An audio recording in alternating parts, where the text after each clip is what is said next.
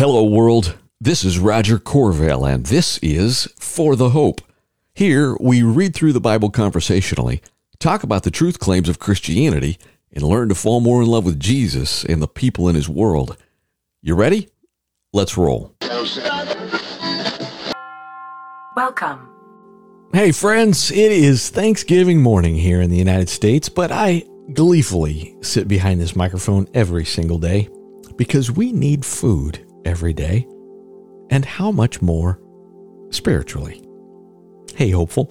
Welcome to For the Hope's Daily Audio Bible, where we sit and listen to Jesus and hopefully contemplate our life and work in light of God's story. Today, I confess, I need to just get in and read, so let's get after it. In our New Testament segment, Luke 15, we hear three parables that all tell the same story. And as we dive in, I'll simply remind you of the point we landed on yesterday. What does it mean to follow Jesus? That we join the mission and seek the lost. Luke chapter 15.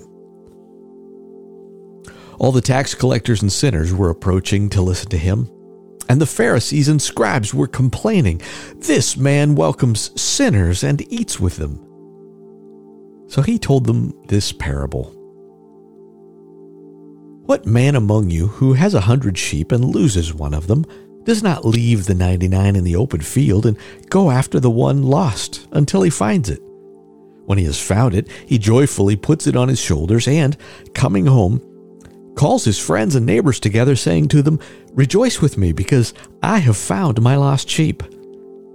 I tell you, in the same way, there will be more joy in heaven over one sinner who repents than over 99 righteous people who don't need repentance."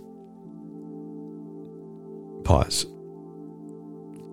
And what he's saying is, who don't think they need repentance, right? That's the point. We all need that. Continuing. "Or what woman has 10 silver coins? If she loses one, does not light a lamp, sweep the house, and search carefully until she finds it? When she finds it, she calls her friends and neighbors together, saying, 'Rejoice with me, because I have found the silver coin I lost.' I tell you, in the same way, there is joy in the presence of God's angels over one sinner who repents." He also said, "A man had 2 sons. The younger of them said to his father, 'Father, give me a share of the estate that I have coming to me.' So the father distributed the assets to them." I just got to pause. You know what? I just want you to focus on Jesus right now. Here is the father in the parable.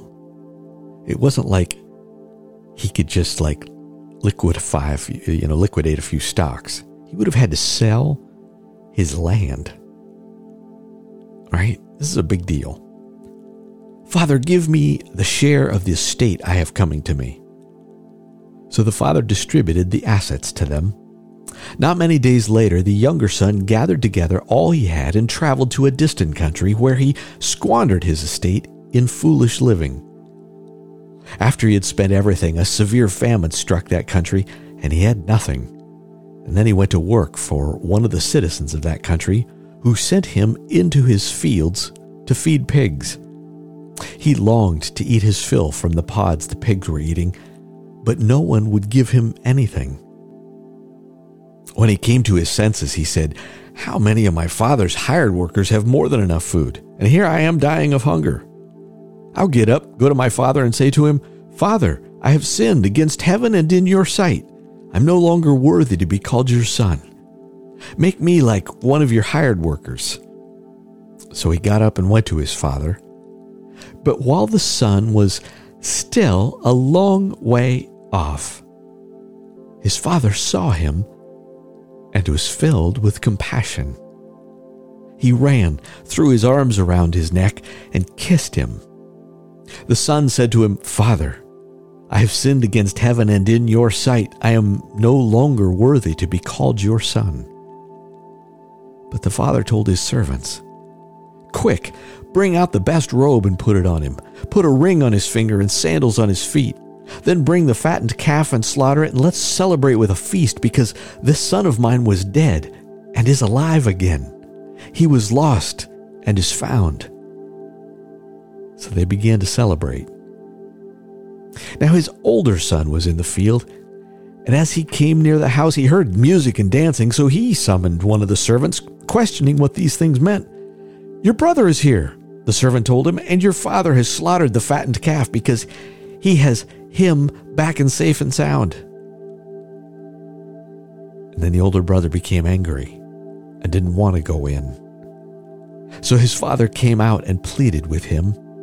He replied to his father, "Look, I've been slaving many years for you, and I have never disobeyed your orders, yet you never gave me a goat so that I could celebrate with my friends. But when this son of yours came, who has devoured your assets with prostitutes, you slaughtered the fattened calf for him." "Son," the father told him, "you are always with me, and everything I have is yours. But we had to celebrate and rejoice because this brother of yours was dead and is alive again. He was lost and is found." Ah, my friends.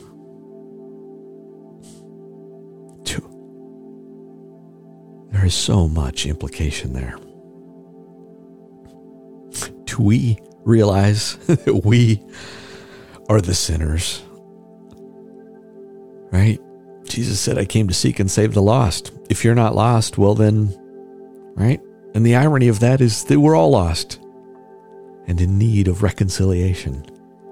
But what does that mean for you and me? As Jesus followers, we seek and save the lost, and you go offer them a cup of cool water to drink, and some of them are going to go, "Yeah, I'm not thirsty." But that's God's business, right? That's the Holy Spirit's job. My job isn't to convert somebody.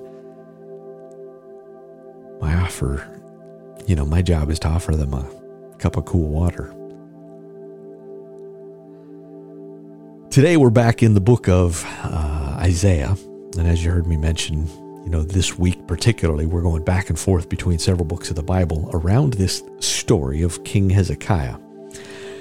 And I'm just going to read it, and we'll pick up and talk a little more about it tomorrow probably. Isaiah 36. In the 14th year of King Hezekiah, King Sennacherib of Assyria attacked all the fortified cities of Judah and captured them. Then the king of Assyria sent his royal spokesman, along with a massive army from Lachish to King Hezekiah at Jerusalem, and the Assyrian stood near the conduit of the upper pool by the road to the launderer's field. And Eliakim, son of Hilkiah, who was in charge of the palace, Shebna the court secretary, and Joah, son of Asaph, the court historian, came out to him. And the royal spokesman said to them, "You tell Hezekiah, the great king, the king of Assyria, says, 'What are you relying on?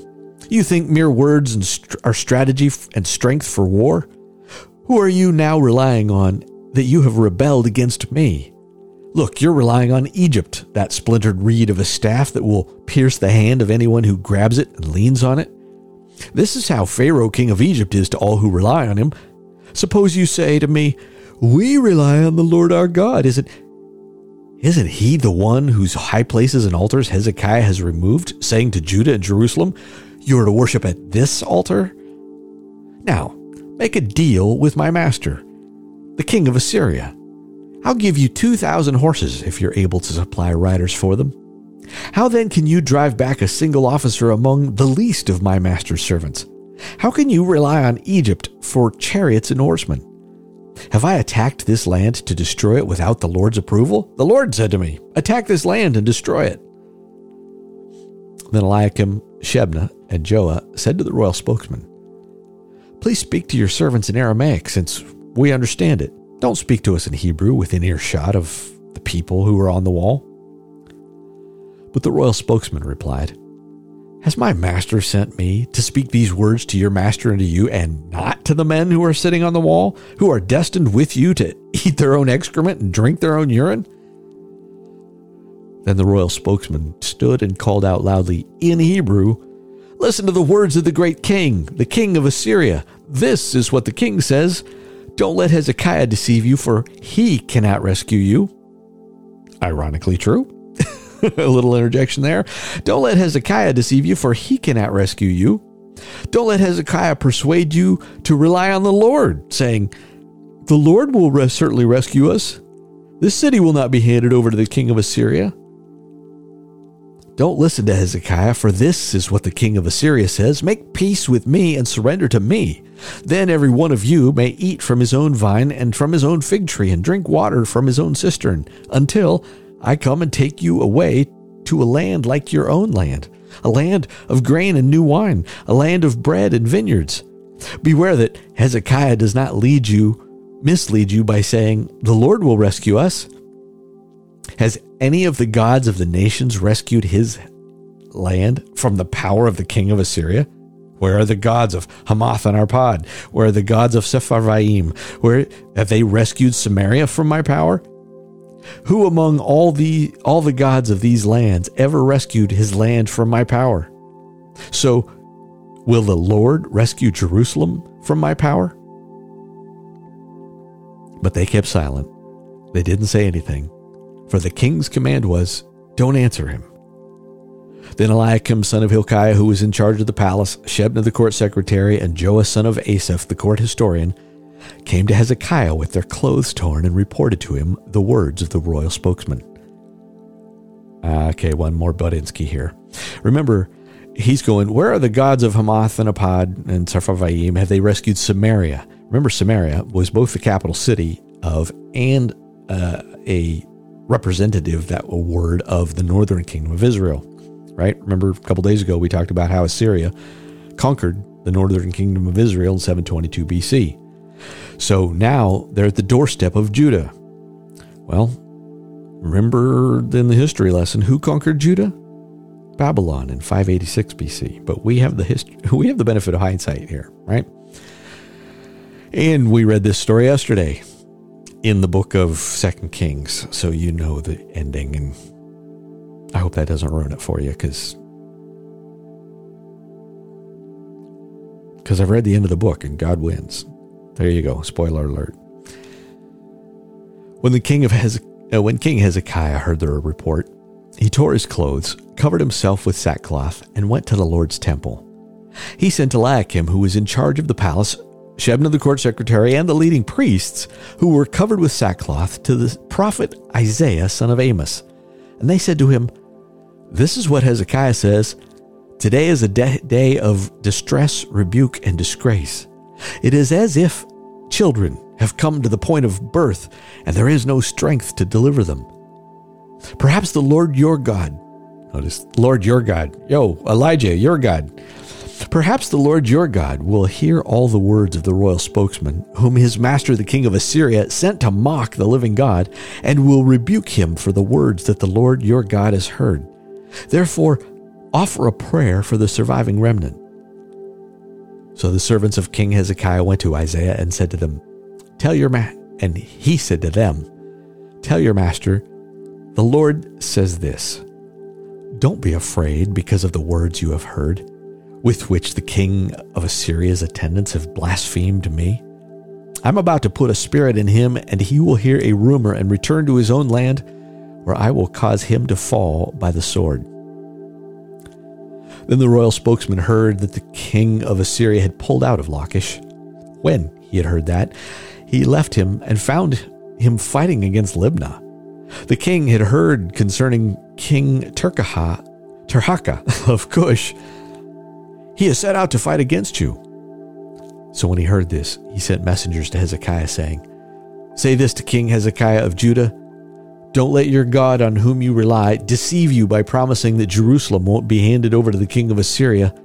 Look, you've heard what the kings of Assyria have done to all the countries. They completely destroyed them. Will you be rescued? Did the gods of the nations that my predecessors destroyed rescue them? Gozan, Haran, Rezeph, and the Enites of Telasar? Where is the king of Hamath, and the king of Arpad, and the king of the city of Sepharvaim, or Hena, or Eva?" Hezekiah took the letter from the messenger's hands, read it, and then went up to the Lord's temple and spread it out before the Lord. Then Hezekiah prayed to the Lord, Lord of armies, God of Israel, enthroned between the cherubim, you are God, you alone of all the kingdoms of the earth. You made the heavens and the earth. Listen closely, Lord, and hear. Open your eyes, Lord, and see. Hear all the words that Sennacherib has sent to mock the living God. Lord, it is true that the kings of Assyria have devastated all these countries and their lands. They have thrown their gods into the fire, for they were not gods, but made from wood and stone by human hands. So they have destroyed them. Now, Lord, our God, save us from his power, so that all the kingdoms of the earth may know that you, Lord, are God, you alone. Then Isaiah, son of Amos, sent a message to Hezekiah. The Lord, the God of Israel, says, because you prayed to me about King Sennacherib of Assyria, this is the word of the Lord spoken against him. Virgin daughter Zion despises you and scorns you. Daughter Jerusalem shakes her head behind your back. Who is it that you have mocked and blasphemed? Against whom have you raised your voice and lifted your eyes in pride? Against the Holy One of Israel. You have mocked the Lord through your servants. You have said, with my many chariots I've gone up to the heights of the mountains, to the far recesses of Lebanon. I cut down its tallest cedars, its choicest cypress trees. I came to its distant heights, its densest forest. I dug wells and drank water in foreign lands. I dried up all the streams in Egypt with the soles of my feet. Have you not heard? I designed it long ago. I planned it in days gone by.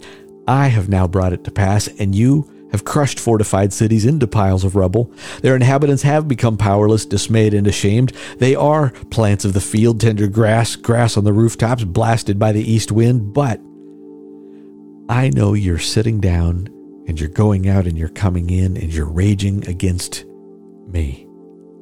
Because you're raging against me, and your arrogance have reached my ears, I will put my hook in your nose and my bit in your mouth. I will make you go back the way you came. This will be a sign for you. By the way, this just shifted from the kind of the poetic pronouncement to probably the words back to Hezekiah. This will be a sign for you, Hezekiah. Message from God through Isaiah. This year you will eat what grows on its own, and in the second year what grows from that. But in the third year sow and reap, plant vineyards and eat their fruit. The surviving remnant of the house of Judah, southern kingdom of Judah, will again take root downward and bear fruit upward. For a remnant will go out from Jerusalem, as survivors from Mount Zion. The zeal of the Lord of armies will accomplish this, and therefore this is what the Lord says about the king of Assyria. He will not enter this city, shoot an arrow here, come before it with a shield, or build up a siege ramp against it. He will go back the way he came, and he will not enter this city. This is the Lord's declaration. I will defend this city and rescue it for my sake and for the sake of my servant David. Then the angel of the Lord went out and struck down 185,000 in the camp of the Assyrians. And when the people got up the next morning, there were all the dead bodies. So King Sennacherib of Assyria broke camp and left. He returned home and lived in Nineveh. And one day, while he was worshiping in the temple of his god Nisroch, his sons Adramelech and Sharezer struck him down with the sword and escaped to the land of Ararat. Then his son Esarhaddon became king in his place.